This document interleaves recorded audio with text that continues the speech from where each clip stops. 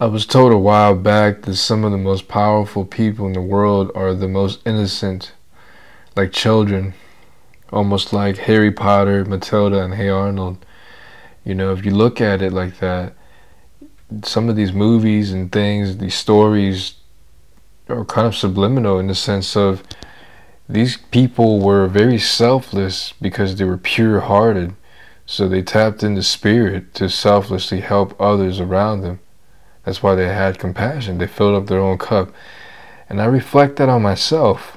Lately, I've been very confident in myself because I've been feeling more light and innocent lately. You feel lighter, you shine your light, if that makes sense. And I started to realize that from this place, for the past few months now, I've been helping friends out that are good-hearted, action-oriented people. And I know how it feels. You got a good heart and you care deeply about your real friends and family. I see these same people reflect myself and some similar struggles. Some people don't take our dreams seriously like we do, and I believe in them. I've been looking at people for a while like time capsules. Every body, every vessel is a time machine to me. My grandmother, for example, was born in the 1930s. She saw the evolution of phones to cell phones and watched the world change. And I think very deeply about that age.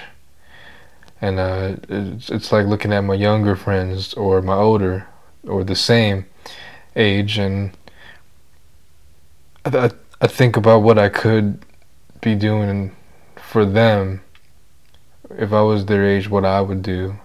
And so I just decided to be a good friend, to exist and to live in their life, walk that journey with them. And sometimes that's the best you can do. It's just that being yourself thing is just the best of who you are to these people.